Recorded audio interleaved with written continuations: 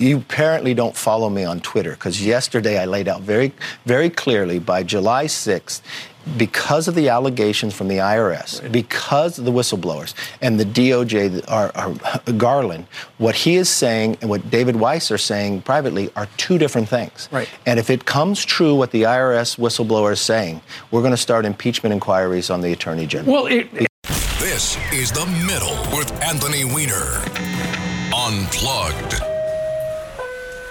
Welcome to episode 36 of The Middle Unplugged, a break in the middle of the week when we reclaim the microphone from the far left and the far right and try to carve out some time for a less shrill and less extreme and generally less angry conversation. When we were enduring the low-stakes, low-energy, low-rating slog that was the House of Representatives attempting to choose the person who would be Speaker of that august body, I tried to make sense of it for you, my dear listener. I called the episode Mastering Sino Rules, I can't remember how I pronounced it, Sino Speaker in Name Only. Get it? Episode 12, I think it was, available everywhere. It's back in January sometime. I explained that in order to secure the job, Kevin McCarthy would have to make concessions that would make the job impossible to do well. And I wasn't alone. And by do well, I mean not do what I might like. Let's put it that way. I mean do what citizens might reasonably expect from the People's House of Representatives. So the past weeks, the wheels have come off in ways that big swaths of the country and maybe listeners to this podcast may not have even noticed. Just to reset the situation, the Republicans emerged from the midterm elections of 2022 with a historically small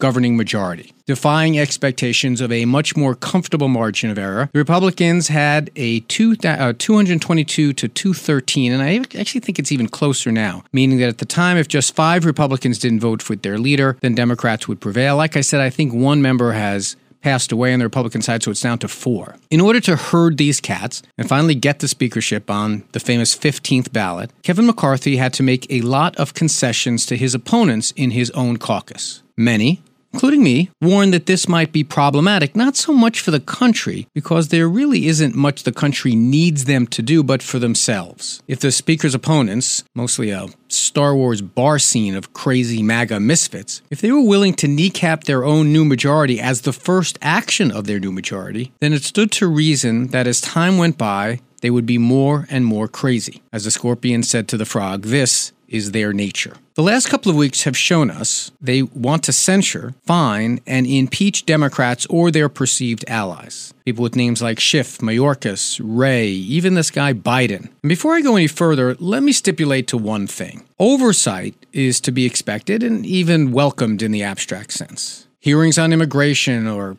crime in New York, even Hunter Biden's hunts for crimes and videotapes and audio tapes are well within the bounds of normal. But the Republicans are doing things that have little precedent in the pursuit of MAGA one-upsmanship. First came the censoring of Adam Schiff, the Democratic congressman from California. Schiff became the face of the first impeachment of Donald Trump for threatening the president. Okay, let's see if I get this right. Donald Trump was impeached for threatening the president of Ukraine with withholding aid unless he, the president of Ukraine, opened up an investigation into Joe Biden. Schiff was also part of the prosecution of the second impeachment of Donald Trump for his, the former president's, role in inciting an insurrection. He was also seen by many in MAGA world as one of the evildoers who were highlighting the Russian successes in influencing our election on behalf of Donald Trump in 2016. And in what I assume was unintended irony, the resolution that censured Schiff accused him of, quote, falsehoods, misrepresentations, and abuses of sensitive information, close quote. So he was censored, which essentially meant that he has to stand in the well of Congress and have the speaker say that he was a bad boy. Now, this doesn't happen all that often, like almost never. It is rare for a member of Congress to be censured, a punishment that amounts, all kidding aside, to just a public reprimand. The House has censored members just 24 times in its chamber's long history, and typically only after a finding of wrongdoing. Before Mr. Schiff were 2 members of the House that had been censored in almost 4 decades. So what was the net effect of that censorship? Censorship? Is that even a word? Well, 2 things for sure. The Trump-supporting world probably loved it, and the Schiff campaign for the United States Senate in California really loved it. getting yelled at for being mean to Donald Trump. Believe me, Adam Schiff was blessed by his opponents in this case. But did it have any real consequences for the rest of us? Well, it depends on how you view these things. The most obvious outcome now is the House Republicans have bigger game in sight. They want to impeach the head of the Department of Homeland Security, Alejandro Mayorkas, for what they call dereliction of duty, for what they don't like about what he's doing at the border. They want to impeach the head of the FBI, Christopher Wray, who was appointed, I should say, by Donald Trump. They want to impeach Mr. Wray for politicizing the FBI or prosecuting people they don't like to have prosecuted. They want to impeach the Attorney General, Merrick Garland, for not prosecuting Hunter Biden enough and Joe Biden at all, and for prosecuting, in their view, Donald Trump. Ironically, this may get some votes from Democrats who can't believe he hasn't prosecuted Donald Trump even more. That cut you heard at the top, where the person who's right behind the vice president in line to be the president of the United States wondered if the hosts of Fox News read his Twitter feed. That voice is the speaker suggesting he is prepared to impeach the Attorney General because he thinks, now follow me here, that the Attorney General hindered the investigation into Hunter Biden that was run by the U.S. Attorney of Delaware, David Weiss, who was appointed by Donald Trump and left in office by Joe Biden. And speaking of Biden, now there is a move afoot to impeach him as well. The rationale for this is a moving target, but the most recent argument also comes back to the Hunter Biden case. An agent at the IRS, now you're going to have to concentrate a little this or put the playback speed on very slow. An agent at the IRS who was working on the Hunter Biden tax case, which resulted in Hunter Biden paying back taxes that he hadn't paid and resulted in 2 misdemeanor criminal pleas, which we'll enter into next month. That person said that he got access to WhatsApp messages in which Hunter Biden was leaning on a Chinese business acquaintance by saying he was sitting with his father at the time. Okay, suspending a couple of things here. We don't know if the messages are real. We don't know how many Bidens knew about them.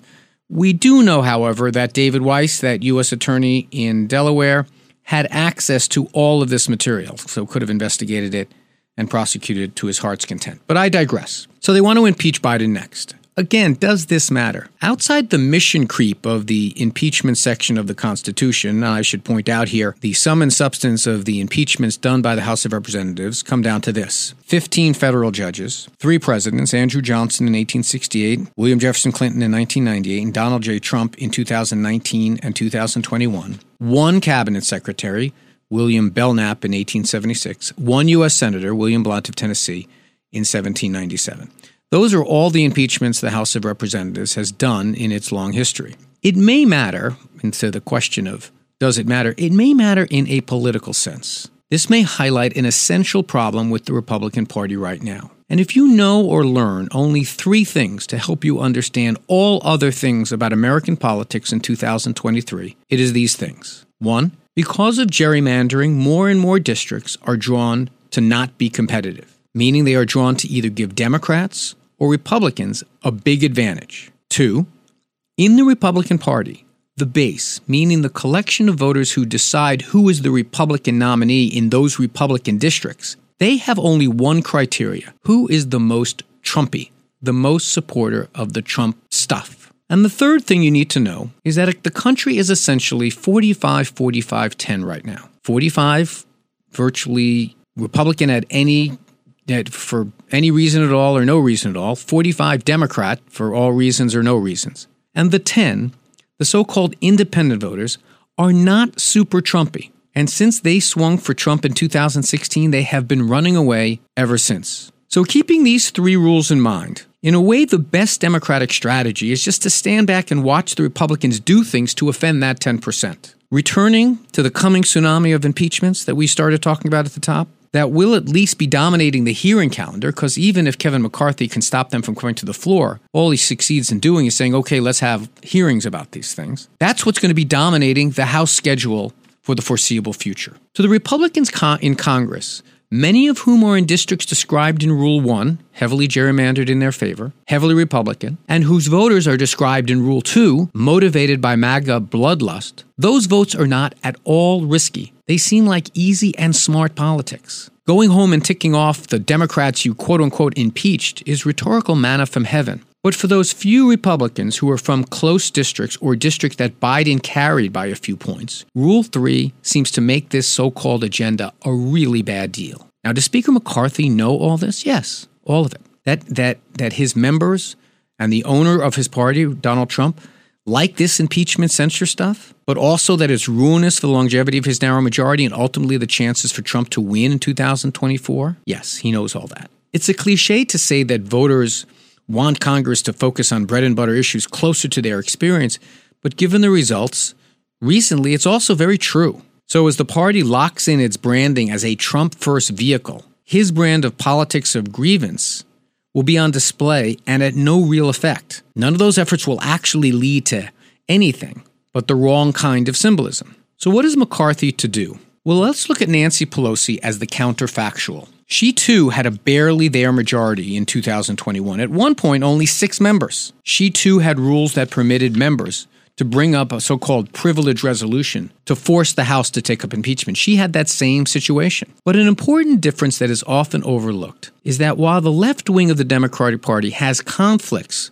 with the more centrist parts of the coalition, Nancy Pelosi was able to coax and cajole the team to stay together and focus on things that were most popular in the country. I didn't say coerce, because there is not much a speaker can do to make you comply as an individual member. She can't cut your budget. She can't take away your desk. It's even very difficult to take away your committee assignments. I guess she can make the argument that a narrow majority means that we all have to pull together and work for the team. And this is what McCarthy doesn't have. It's not that he isn't persuasive, although, frankly, I know him a little bit. He probably isn't. He doesn't have the card to play that if we stick together, we can get more done card. Most in his caucus don't want to do anything but settle scores and own the libs. While Nancy could say, if we stick together and not focus on silly things, we can continue this whole long list of things, fixing healthcare, improving infrastructure, we can protect a woman's right to choose. There are no such legislative ideas that Kevin McCarthy knows his caucus wants. Many of them are there only to impeach. So while the small but influential independent voter in the country rolls their eyes and gets ready for another good election for Democrats, Kevin McCarthy and his band of impeachers, well, they're just lining up their next Democratic target. And we'll be right back. So welcome back. This is a part of the Middle Unplugged that we call Ask Anthony. It started out being called Listener Mail. Now it's Ask Anthony, where a question is either directed towards me by people who write to me at either Twitter at RepWeiner, RepWeiner, Facebook at Anthony D. Weiner, WienerWABC at gmail.com, or in the comments section that many of these podcasts offer as an option, many of the podcast platforms offer. And we've used it as an opportunity to take direct questions, but we've also used it as an opportunity to kind of thrust and parry with questions that have been asked either of or by prominent figures. Sometimes they're even hosts on the show here. And this week we have a particular one that is notable for its length, and it's also notable for the fact that it doesn't contain one, it contains 13 questions. This is 2 minutes and I think 1 second, and it takes a little while. This is Stuart Varney of Fox Business, and the woman's voice you'll hear is Elise Stefanik. She is a United States House, a member of the House of Representatives. She's a Republican. She was elected in 2014. She took office in 2015. And she's the chair of the Republican Conference since 2021, the 4th-ranking House Republican. Again, it's a little long. Stick with me because there's a point to all this. He has no solution. No solution. We do have a solution. House Republicans passed a border security bill, the strongest border security bill in the history of Capitol Hill. Plus, we have been supportive of... But that doesn't stop it. But there's 5 million illegals here already. It may stop it in the future. It does stop it in the future. Here already. You stop that, attraction for illegals to come to the United States because they see amnesty policies of Joe Biden. What are you going to do with the 5 million we've got? We need to be a country that's based upon the rule of law. But what are we going to do with our legal immigration system. We should not be rewarding breaking the law. What do we do with them? We're the only branch that has put forth a solution. What do we do with them? They should not get citizenship. We're feeding them, housing them. We should not get citizenship. Do all of that. That is unacceptable, and certainly I don't support that. Shall we let them work? work? U.S. taxpayers don't support that. Shall we let them work? I have supported strengthening our legal immigration system. We want a legal process to come to the United States, not illegal immigration. But look, please answer the question. There are 5 million people illegally here under the Biden administration. They are not American citizens. Okay, they're not. Okay, fine. And we should not reward that. We should not reward that. We need to secure the border. We need to. But we're paying for them. We have legal work visa programs. We're paying for them. We have legal work visa programs that need to be strengthened. We should never support amnesty. What are you doing with the 5 million you got? They should not. They're not American citizens, and it's Joe Biden's catastrophic crisis that he has created. But you're not going to throw them out, are you? Certainly, no, we you're support. Not. You can't. That is impossible. If you're pro-amnesty, I don't support illegal immigration. I'm not pro-amnesty. I just want to know what you're going to do with the 5 million we got. Well, obviously, Mayor Adams doesn't have an answer to the question. Joe Biden doesn't have an answer to the question. Republicans' answer to the question is we need to secure the border. Then we can strengthen our legal immigration system. But we should not be rewarding illegals for pouring into this country. The American people do not support that. But I'm supporting them. Elise Stefanik, that was good. And thank you very much for addressing the question head on. We appreciate that. Thank you very much indeed. Great. So there you go.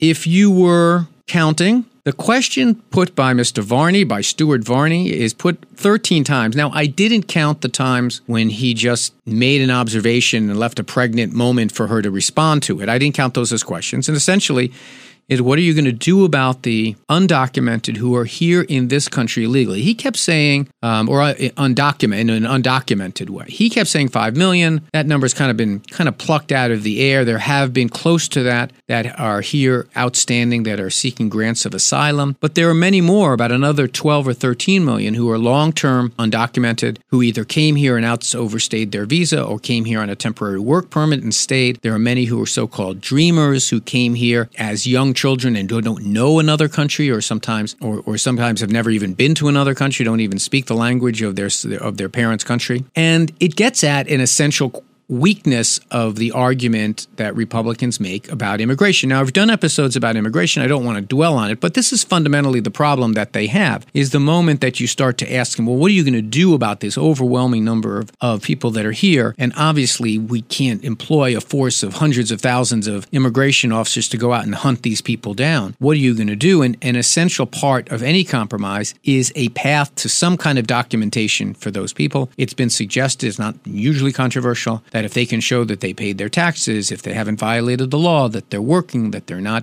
receiving, public assistance in any substantial form, that they've essentially been good Americans, that they've learned the language, that they would go to the end of the line, they would pay a fine. It wouldn't be amnesty. They would pay a fine, and then they would get some kind of temporary document until their name came up, and they'd have an opportunity to find a path towards citizenship. You heard Elise Stefanik refer at one point to, well, I don't believe in amnesty. It would answer that question because it wouldn't be amnesty. But putting aside the substance of the question, it was the way that Stuart Varney on Fox Business, a conservative host and a conservative outlet, was persistent in trying to get this seemingly sympathetic guest to answer a relatively simple question that is a gigantic hole in the argument that Republicans frequently make. Elise Stefanik obviously came unprepared for that question because it's never posed, and she certainly sat down at Fox Business with no expectation that this would be a difficult conversation. There would be a lot of head nodding. In fact, if you look at the video, there's actually a second interviewer there who sits mute the entire time. But it does raise the question about how you're supposed to, as someone who is an interviewer, how you're supposed to be able to stop interviews from simply being bumper stickers presented in sequence. What is a good way? Now, I want to stress this was not an adversarial environment, that this was Fox Business, a conservative place, but it was a reasonable and obvious question to ask. And this type of question has come up a good deal, not the substance, the form question about how you do this, because of that town hall meeting, that disastrous town hall meeting Donald Trump gave on CNN, where, Donald Trump has his wont, basically said so many things that were not true that it was very difficult to get an answer. Now, on my radio show that I do on Saturdays at 2 o'clock called The Middle, I will often, because I control the microphone and these are callers calling, and I will often stop someone, or after they've made their rant about how this is, persecution of Donald Trump, for example, I will say, well, if he did the things that he's accused of doing, do you think he should be punished for those things? And it's easier for me in that kind of environment. But is this the type of interview that we need to see more often? Or by listening to that 2 minute and 1 second, you said, boy, this is unlistenable. I think we learned an enormous amount about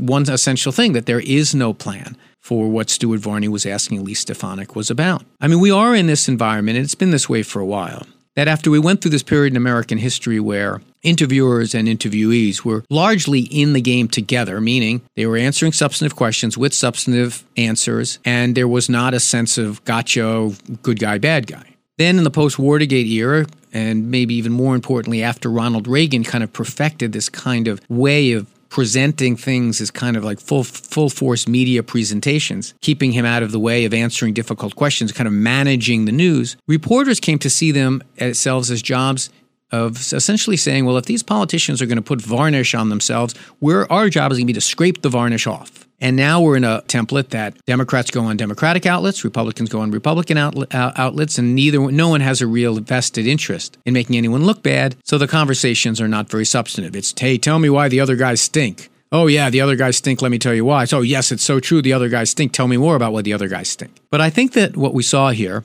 was Stuart Varney trying to do what maybe should be done a lot more, and that's on the left and right, which is if people are going to just do platitudes, you stop them. And then you stop them again, and even if you have to stop them 13 times. But I thought it was telling that despite that instinct, Stuart Varney still ended the interview by saying, "This was good. Thanks for tackling these questions head on." I appreciate you joining us here on The Middle Unplugged. The feedback has been excellent. If you have an opportunity to share this podcast, please do. That's the way more people find out about us. If you have a chance to rank us or rate us in your podcast platform, 5 stars is recommended, but not required. Just we want to get your feedback. There are, as I said, some podcast platforms that let you offer comments. We read all of those as well. This podcast drops every Wednesday morning. Thanks to our great sound designer and producer, Eric Salas. We encourage you to subscribe wherever you get these podcasts. Also, while you're at it, under a separate feed is The Middle, which is my radio show that gets repurposed as a podcast. That we have the show live at 2 o'clock on 77 WABC Radio in New York. And then almost immediately thereafter, it goes up as a podcast. You can subscribe to that as well. It's called The Middle. As I said, you want to reach out to me. Once again, here's all the contact information. At Rep Weiner on Twitter, Anthony D. Weiner on Facebook, WeinerWABC@gmail.com. And that's, and when you call in on Saturday, we'll give you the phone number for that as well. Really do appreciate having you along. I'm grateful for your support. And this marks the end of The Middle Unplugged.